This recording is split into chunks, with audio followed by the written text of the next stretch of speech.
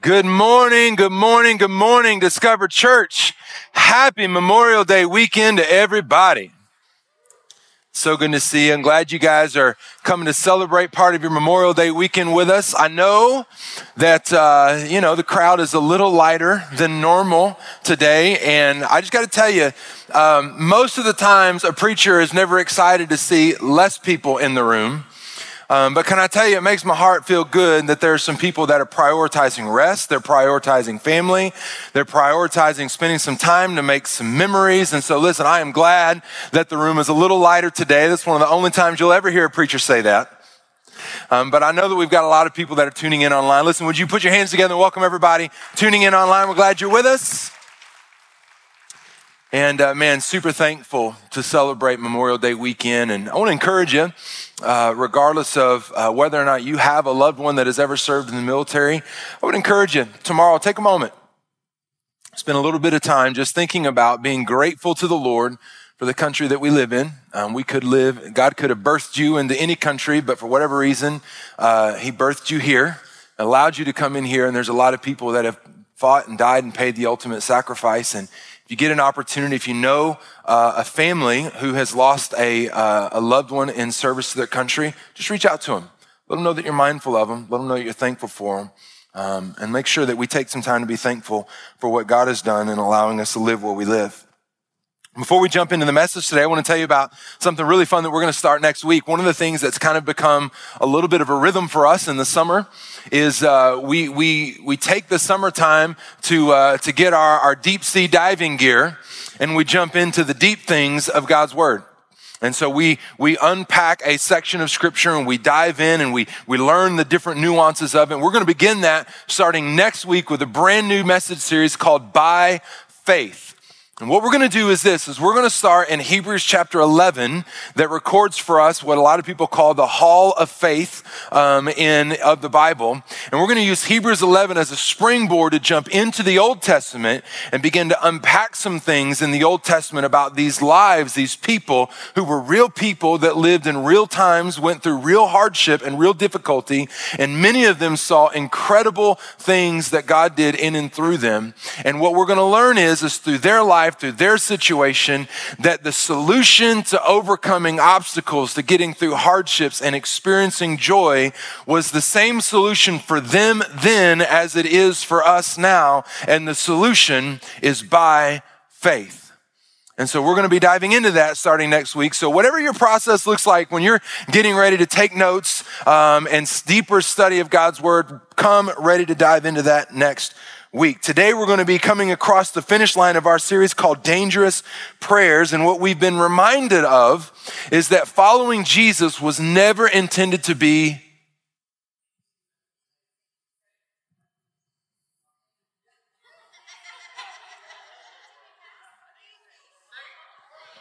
Lord, I feel so blessed and encouraged in this moment. Thank you, Jesus. That following Jesus never intended to be safe. Safe. Can you buy a vowel? Thank you. Thank you. And so we're crossing the finish line in our series, and I have to tell you, I have saved the most dangerous prayer for last.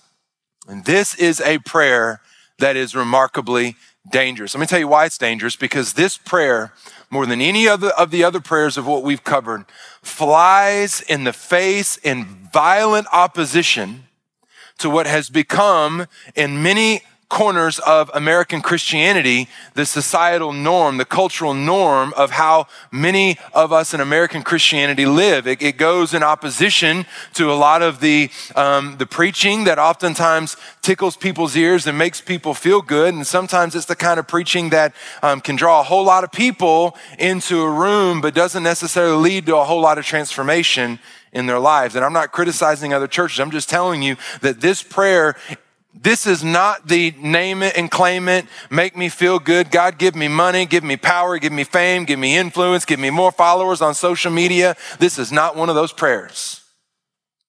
And every message that I've preached in this series, I've given you a warning, and here it is, warning, this prayer is going to hurt.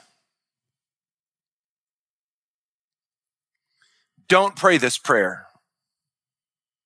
if you are completely allergic to pain?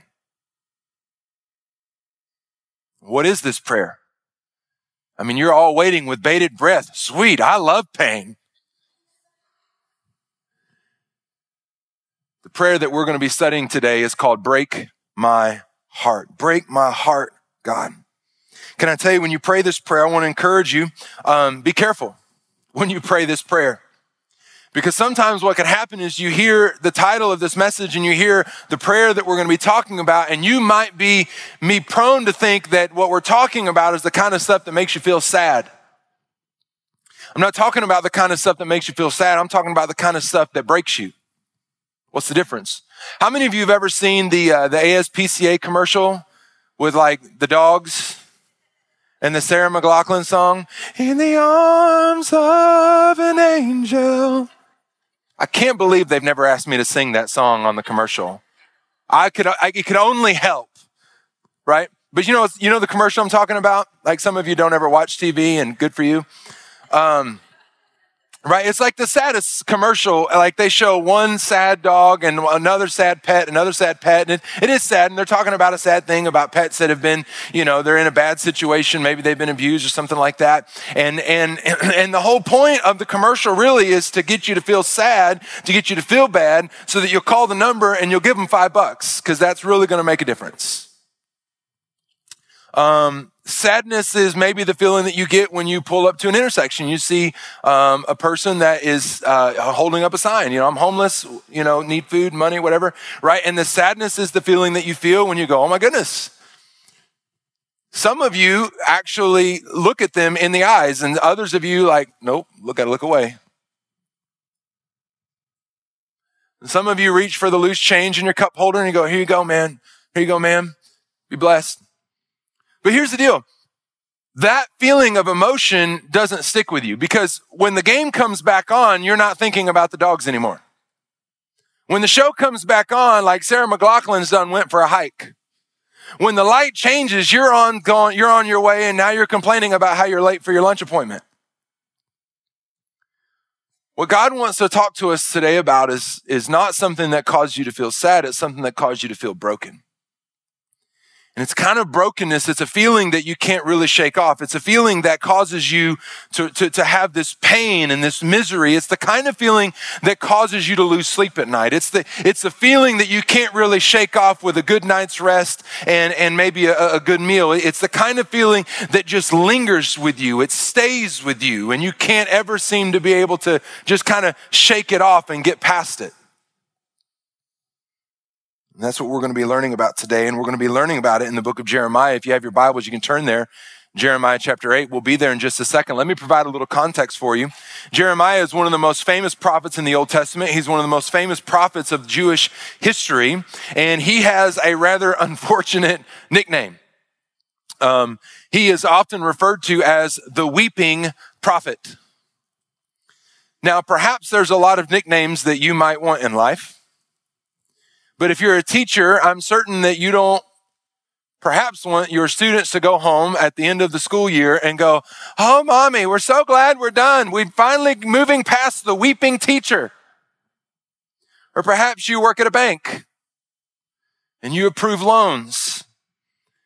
And they go and they say, man, we got a great deal. Where'd you get it? From the weeping banker. I don't know. There's just something about it. Like, if you're going to associate a nickname for me, maybe it's because I'm a guy, I don't know. But if you were ever to describe your pastor to other people who don't go to church, it would be my preference that you wouldn't refer to me as, oh, we go to that church with the weeping pastor. But Jeremiah is referred to as the weeping prophet, and he gets that nickname because much of his writings, what he records for us in his book that bears his name, yes, talks about some of the things that God told him to say and some of the things going on with the people, the Jewish people, and what they were doing. But a lot of the book of Jeremiah also records for us the feels that Jeremiah had through the journey. Such is the case over and over and over again, because Jeremiah is in anguish.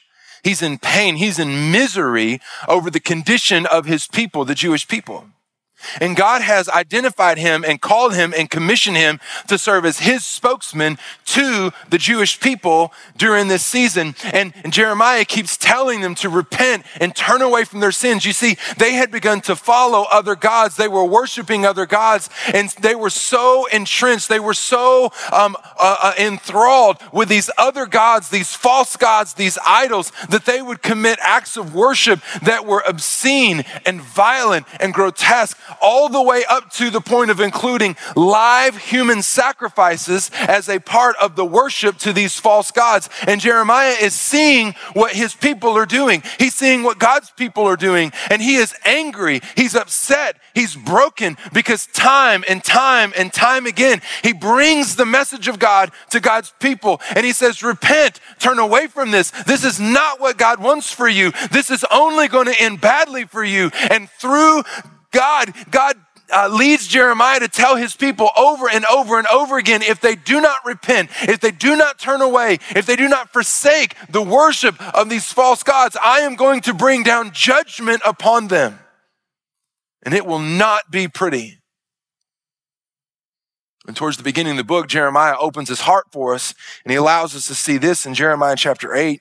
In verse 18, I love the way the New Living Translation so accurately and clearly conveys this. It says this: Jeremiah is crying back to God, and he says, my grief is beyond healing. My heart is broken. Verse 21, he goes on to say, I hurt with the hurt of my people. I mourn and I am overcome with grief. Jeremiah is coming back to God, and he's having this conversation with God, and he's saying, God, I am broken. My heart is shattered. It is torn to pieces. I hurt with the hurt of my people, and I am overcome. I am overwhelmed with grief. Jeremiah is saying, God, my heart has been broken. Now you might hear that and go, well, that doesn't really sound fun. I mean, of all the things that I can think to pray, I'm not really sure that being broken, so far you've not won me over, preacher man. I kind of prefer my days to be kind of nice. I kind of prefer when I don't have conflict with people. My days driving into the office are so much better when I'm not cut off in traffic and somebody tells me which number I am on the pecking order of things. I love it when I'm at work and my boss, of course, none of the people that work at our church, they would never do that, but except sometimes I'm sure they do. They're the ones that are laughing. I love it when my boss comes in and says, high five, great job on the project that you spent so much time working on. Good job, that's awesome. And my coworkers, they enjoy spending time. I like it when my days are free and easy and carefree, and I can go home and pillow my head at night and go, good golly, today was just absolutely, absolutely splendid. Bless the Lord, oh my soul. Your goodness and favor just rests upon me. Everybody loves me and even likes me. And if that's you, can I just tell you, I also prefer that. The people who know me well might question that because I have at times been known to lean into conflict. At times, my wife would tell you that I perhaps, on rare occasions, create conflict. I prefer for my days and my life to be free and easy as well. And so it causes me to ask the question, what if this is how we would prefer our life to be, and what Jeremiah is talking about is pain and agony and overwhelming grief and a heart that's shattered and broken, then why would anybody pray this prayer? And I just have a question for you. What if our greatest blessings came from our greatest breakings? What if? Could it be that perhaps that sometimes the great things that God wants for our lives, the great things that God has in store for us, that in order for us to be able to be prepared to receive them, to enjoy them, to be able to get to the point where we can experience them, is it possible that it might be necessary for God to break us in some ways so that we can be the types of people that we would need to be in order to be able to experience and appreciate the blessings? I know for me, I've certainly found that to be true, but I prefer to be comfortable. I prefer to be convenient, and I don't like pain. In fact, none of us really like pain.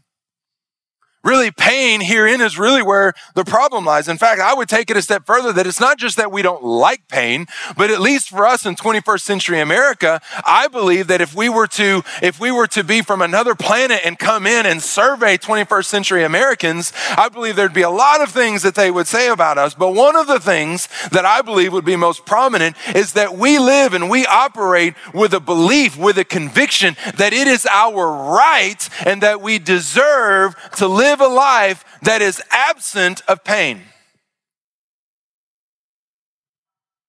There's a whole lot of indicators that would cause me to think that.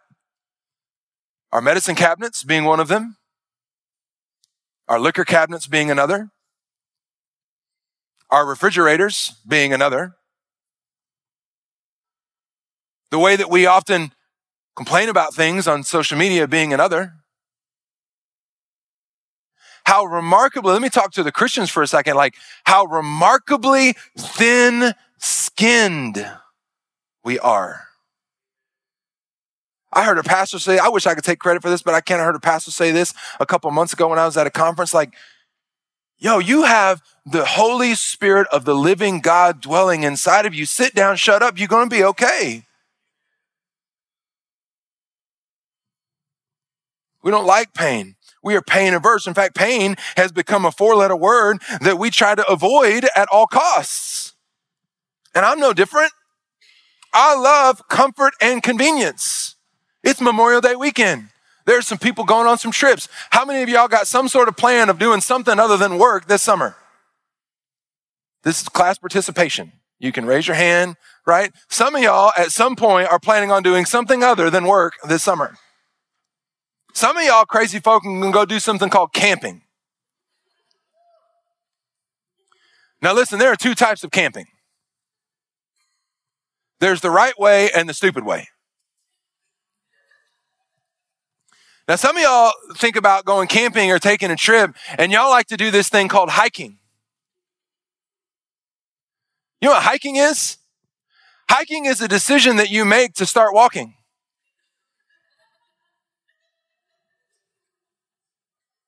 I don't know where we're going. Following a trail. Where's the trail lead? I don't know. How long are we going to be gone? Who knows? But I've got my walking sticks. Why do I have this backpack on? Because you don't know how long you're going to be gone. You've got food that's nasty. Why we obsess over going to places where we know we're staying overnight on a camping or hiking trip, and we obsess over bringing like the most god-awful, like God didn't create that. I don't know who created that, but he wouldn't even eat that. And then you get to a spot and you go, that's enough. We'll just put our tent up right here. Uneven, rocky ground. This is going to be awesome. We're going to get a solid 2.5 hours of sleep. It's going to be great. We're going to wake up tomorrow angry and upset, and then we're going to look outside and convince ourselves this is a great idea. Oh, look at that. That's beautiful. That's the stupid way to do it. You know the right way to go camping? With a comfortable bed, an air conditioner, and a bathrobe. With food that you ate that didn't come from a can that was made in the 70s. Using actual utensils that don't stick with you. Listen, I love comfort and convenience. That's the reason why I don't really love camping. If I can go camping in the right environment, I'm all in. I love comfort and convenience, but can I tell you something that I've learned about me? I have never been motivated to do anything of significance because I was too comfortable or too convenienced. Nothing of any meaning or significance in my life has ever been accomplished or attempted because I sat back and go, I'm just so comfortable right now and I've just got all the conveniences of the world. I better get up and do something about this. It's just wrong. See, I'd be willing to go so far as to say that actually nobody. You've never been motivated to do something because you were so comfortable and everything was so convenient. Pain is necessary for motivation. Pain is oftentimes the first domino to fall that leads us to take action. I want you to think back on your life and think about when you made a decision, you resolved to do something. I would be willing to bet that there was some pain that you felt that led you to get up and do something. It's Memorial Day weekend. We think about our nation. That's certainly been true of our nation at times. The day was December 7th, 1941. The Japanese military apparatus has just completed a very dangerous and very bold attack on the naval base of Pearl Harbor in Hawaii. World War II has been going on for 2.5 years when Germany decided to invade Poland, and the next day, Great Britain and France responded and said, well, you invade them, we're invading you. President FDR has spent the last 2.5 years trying to lead America to prepare for war. He's been trying to negotiate and convince Congress we need to start making preparations to go to war. But Congress keeps saying no. The reason why Congress keeps saying no is because the American people, 90% of the American population believes it is a wrong decision to go to war. Instead, they prefer neutrality and isolation. Congress seeing this, instead of making preparations to go to war, Congress is increasingly decreasing the budget for the military, effectively decreasing our ability to protect or go to war as a nation. Not only this, Congress has also refused to engage and join in the League of Nations, which was like the OG UN before the UN was ever thought of. But on December 7th, 1941, when 2,400 service members died at this surprise attack, Americans felt pain. And in response to this pain, American sentiment flipped overwhelmingly almost overnight, where 97% of Americans said, we must go to war. This isn't just true in our national history. This is also true in our Christian faith history. Think about some of the people that we know of in the Old Testament. Think of Moses. Moses was motivated by pain.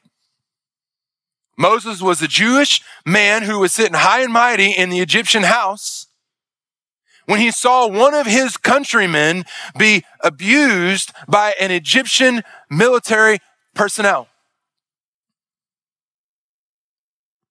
He felt that pain. He responded to that pain by killing that Egyptian. That was the wrong move. He then spends the next several decades in isolation in the wilderness when God shows up and encounters him through a burning bush, and he speaks to the pain and he says, Moses, you are the one that I've chosen to go and deliver my people. I want you to go back to the most powerful man in the world and tell him now is the time for you to let my people go. Think about David. David felt pain. He was given the task by his father Jesse to go to the front lines. The Israelites were at war with the Philistines, and they were encamped on opposing hillsides of a valley. David comes with food and other supplies for his brothers, and while he's there, he sees this giant of a man named Goliath come down the hill and begin to bark out blasphemy and mocking and making fun of not just the Israelite army, but making fun of their God. And David felt the pain of his God being mocked. And when everybody else saw a man that was too big to fight, David saw a man that was too big to miss. He said, hold on a second, let me get my slingshot and I'll grab a couple stones. I'll take care of it. Think about Esther. Esther was a Jewish woman that nobody really knew she was a Jew. She was queen to King Ahasuerus. The king had a wicked servant named Haman who hated the Jews. You want to talk about racism? He hated every time he saw a Jew, his response was murder. So Haman comes up with a plan. He's going to trick the king to having all of the Jewish people in the kingdom murdered.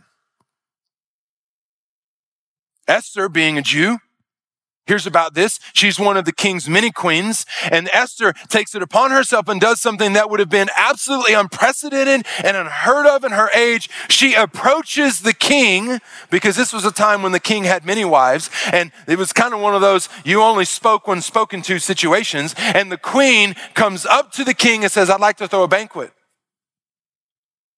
After a series of banquets, she builds up the courage to say, "My king, are you aware of what is happening in your kingdom? Are you aware that there's a man named Haman who's trying to kill all of the Jews? And you know that I'm a Jew, which means that there's a man who is in your service that is trying to kill one of your wives."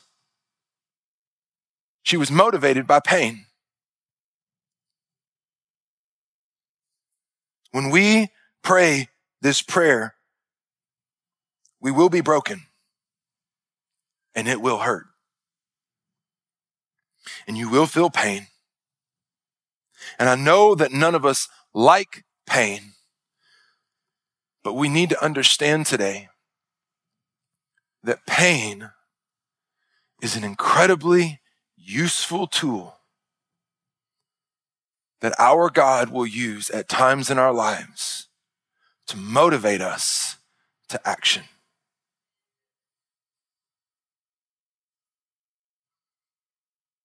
What kind of pain does God use? Well, just pain.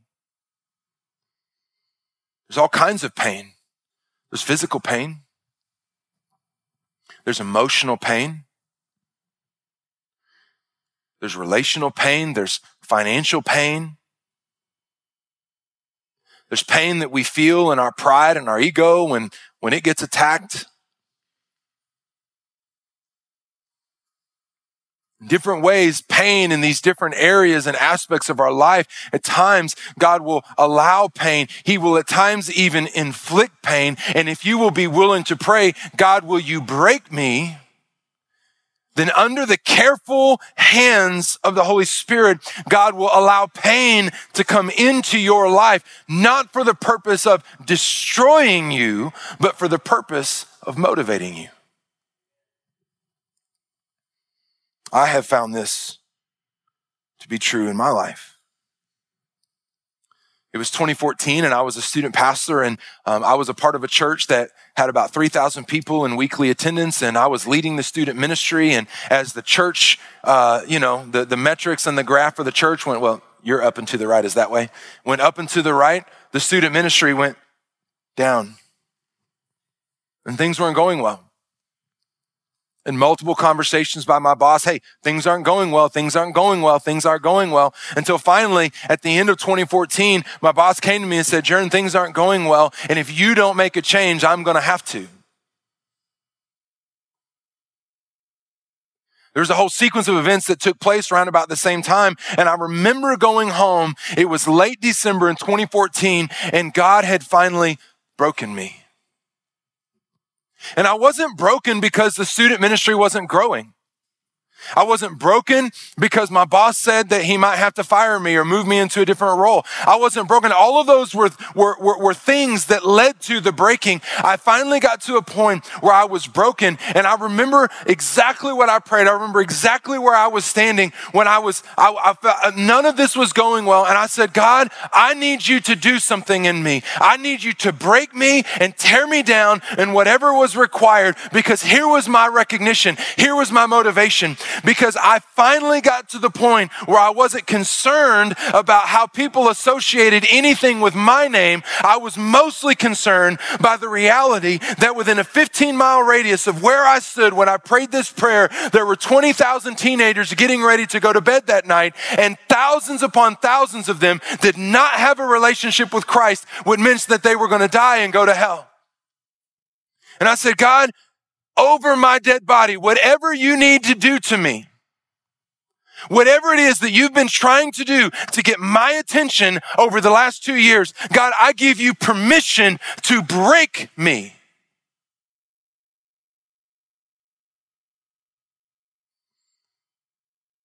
I wasn't just broken by the spiritual reality of where they were going without Christ. God began to flood in my memories the hundreds of conversations that I had had with students in my 7 years in ministry to that point. Of students who had been molested and abused, students who had alcoholic or addicted parents, students that were growing up in broken homes, students that were growing up and didn't even know who their mom or who their dad was, students that were living in a world of overwhelming expectation that were trying to figure out how to measure up and just meet anybody's expectation so that they could have somebody in their life that would tell them, you matter, I love you, I care for you, and I want the best for you, not just what you can do for me. God broke me. And it hurt.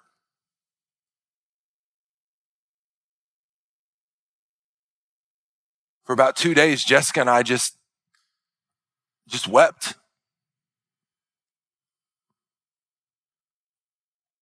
What if our greatest blessings come from our greatest breakings? You see, here's what God did in response to that breaking. God broke me and addressed some things and fixed some things in me, and I don't have time to tell all of that story. But God began to motivate me and point me in a direction. And over the course of the next 2.5 years, literally hundreds of students came to know Christ as their Savior. Students engaged in biblical community. Students engaged with a spiritual mentor in their life that they could reasonably and faithfully rely upon to be able to be connected to on a consistent weekly basis. A mentor who would from time to time text them, how can I pray for you this week? You can do it. God loves you. All of heaven is behind you. Not only that, I got an opportunity to be able to minister to about 100 to 150 different volunteers that were trying to figure out, God, why am I here? What's my purpose here?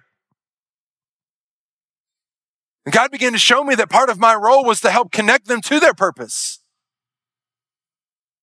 And even beyond that, I had an opportunity over those 2.5 to 3 years to be able to either hire or lead or mentor young, highly gifted, highly motivated followers of Jesus that were trying to figure out, God, are you calling me to serve in the church? Are you calling me to lead in the church? And many of them are now still serving in prominent positions in their churches, and those that aren't are still actively engaged in loving and serving their Lord, loving and serving their family, and loving and serving their church.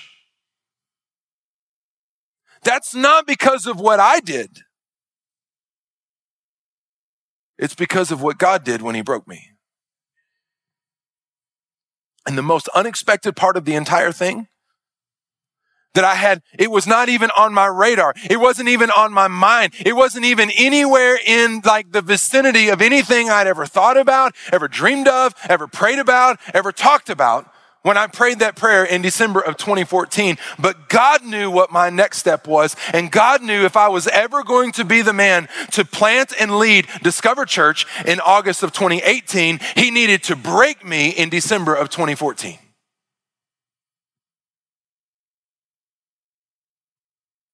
And the journey through that whole process has been so rewarding. There's been so much fruit. I've seen people's lives impacted and changed, not by me, but by the Spirit of God. Can I also tell you, there's been wounds, there's been damages, there's been hurt along the way. I have inadvertently and unintentionally hurt people. People have inadvertently and unintentionally hurt me. But through the process, God has remained faithful. And God has showed me, I'm breaking you for a purpose. And my prayer is continually that God would break me. At times, I can earn a little bit of a reputation of being stubborn. At times, I can earn a little bit of a reputation of being kind of a bull in a china shop. Sometimes with our staff and with our board, at times I can be a little aggressive. I can be a little forceful, and it doesn't make it okay to be a jerk. It doesn't make it okay necessarily to do any of those things. But the reason why I sometimes have a little bit of insensitivity to the things that are happening around me is because that there's something inside of me that God has broken me. God's put a sense of urgency in my mind not to build a church, not to say, hey, I want as many people as possible to know Jernigan and know Discover Church. I want everybody who knows a friend who goes to another church say, your church sucks and your pastor's awful. You need to come to mine because mine's way better. Can I tell you, that's not my motivation. I'm not trying to position this that I'm trying to provide some kind of excuse as to maybe sometimes why I'm insensitive or maybe sometimes why I'm hard to be around sometimes. I'm just trying to tell you that there are things that God is still breaking me over. I'm still broken about the fact that there are people that come to this church on a regular basis and you connect in a small group. Maybe you serve on a dream team. You come and you listen to the preaching and you think that you're a Christian because you show up and you do those things, but your life has never been changed by the transformative power of the gospel of Jesus Christ, and you've never fully surrendered your life to be his child. My heart is broken over the single people in our church that long to have a spouse, that long to have a family. My heart is broken over the people and the broken marriages in our church that when you said I do, you didn't think it was going to be like this, but it is. And my heart breaks for you to be able to experience the family and the life and the marriage that God wants for you to have. My heart is broken over the people who are stuck in the bondage of addiction, who are stuck in the slaves and the slavery and the shackles of some stronghold that the enemy has in your life because you've never yet been able to experience what it means to be set free by the power of Christ, to realize that you don't have to do those things. You don't have to be a slave to sin. You don't have to be bound and shackled to that addiction, that in Christ you are already set free. My heart is broken over the teenagers that are growing up in our community that have one layer of expectation of their parents and of their teachers and of their boss and of their coach and of their family members and of their grandparents. And while they're dealing with the pressure of everybody's expectation, they are also dealing with the incredible pain of the nastiness and the ugliness of how students are so ugly to one another in person, in text message, on social media. And students believe that the best option is maybe I just shouldn't be here. My heart is broken over the condition of our city. I'm not trying to portray that I'm some high and mighty, that I'm better than anybody else because I think this way or that it gives me license or permission to be a jerk. I'm not saying any of those things. I'm just telling you that my heart is broken. And when you pray for God to break you, then you will be broken. And you're not just going to shake it off like a sad commercial. It's going to stick to you like napalm, and it's going to burn inside of you, and it's going to motivate you to do something.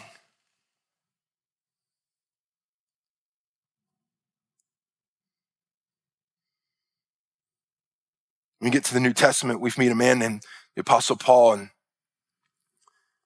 probably the most famous Christian other than Jesus that ever lived. And in Philippians chapter 3, he talks about all of the things that used to be important to him. He talks about all of the things that mattered. He was a Pharisee. He says he was a Hebrew of Hebrews. He was circumcised on the 8th day. According to the law, he had more zeal than anybody else. Basically what he's doing, he's running down his rap sheet of all the things that would make him a great Pharisee. And what he says at the end of that, of all the things that he did before he met Jesus,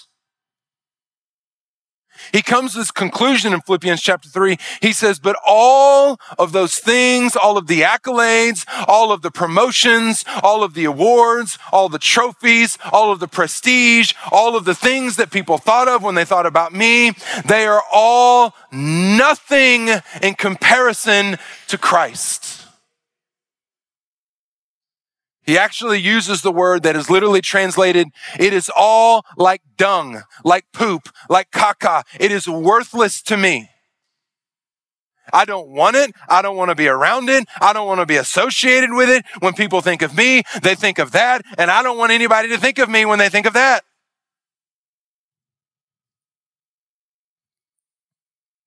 What happens in in Romans chapter 9 as he records this thing for us. And I got to be honest with you, I wish that I could be where Paul is. I don't know that I'm here. Let me rephrase that. I'm not here. But what Paul records in Romans chapter 9 is an image, portrayal of a man who has been broken by Christ.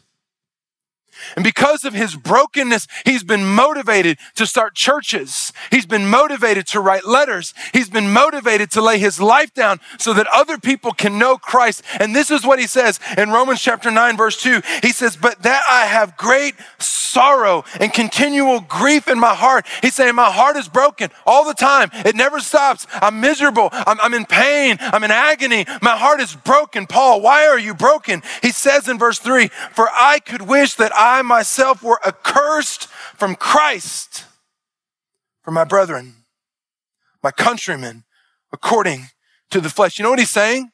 He's saying, if it meant that my people could know Christ, I would willingly remove my relationship from Christ so that they could know him. I would willingly no longer be a child of God. I would willingly endure the suffering and the misery and the torment of living another day without Christ. I would willingly subject myself to the misery of eternity in hell if it meant that my people that I love, that I care about, if they could trust in Christ. That's a man who has been broken. And you pray this prayer. It's going to hurt, and you will feel miserable. And when you do, you're going to want to embrace that. Why? Because what Paul is teaching with his life, and in some kind of way I'm trying to teach with my life, that it is better to hurt with a purpose than to live without one. And when God breaks you and you feel the pain and you feel the misery and you feel the agony and you feel the hurt, it is the motivation of God to get you moving in a direction. The pain of being broken by God has the power to break through the callous nature of our hearts. It has the power to motivate us past our apathetic actions. The power of the pain of being broken by God has the ability to get us up and to get us moving. It has the ability to redirect us when we're going in the wrong direction. The pain of being broken by God has the power to be able to reveal and to show and to guide and to lead you so that you can know that your life really does matter. That when you die, when you lay in your grave, that it will have mattered that you were here.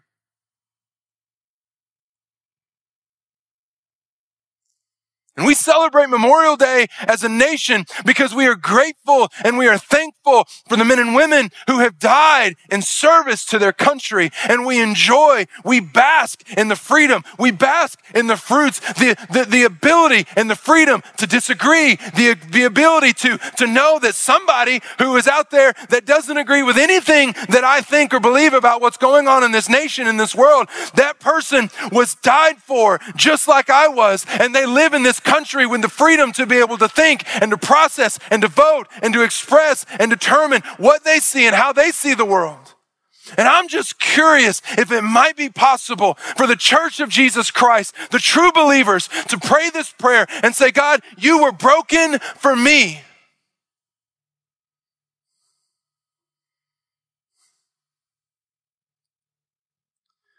So God, I want to be broken for you.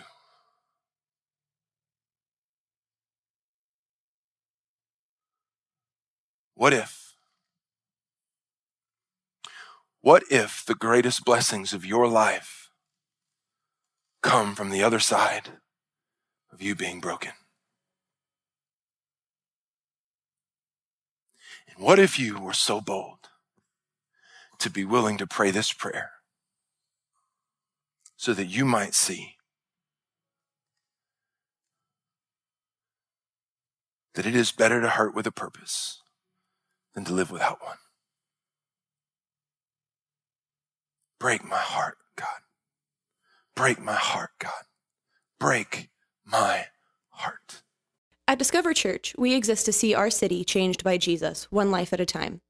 If you'd like to take your next step of faith today, text the word faith to 816-203-1835. Again, that's the word faith to 816-203-1835. If this is your first time listening, we'd love to connect. Reach out to us on social media and let us know that you found us through the Discover Church podcast. Thanks for listening.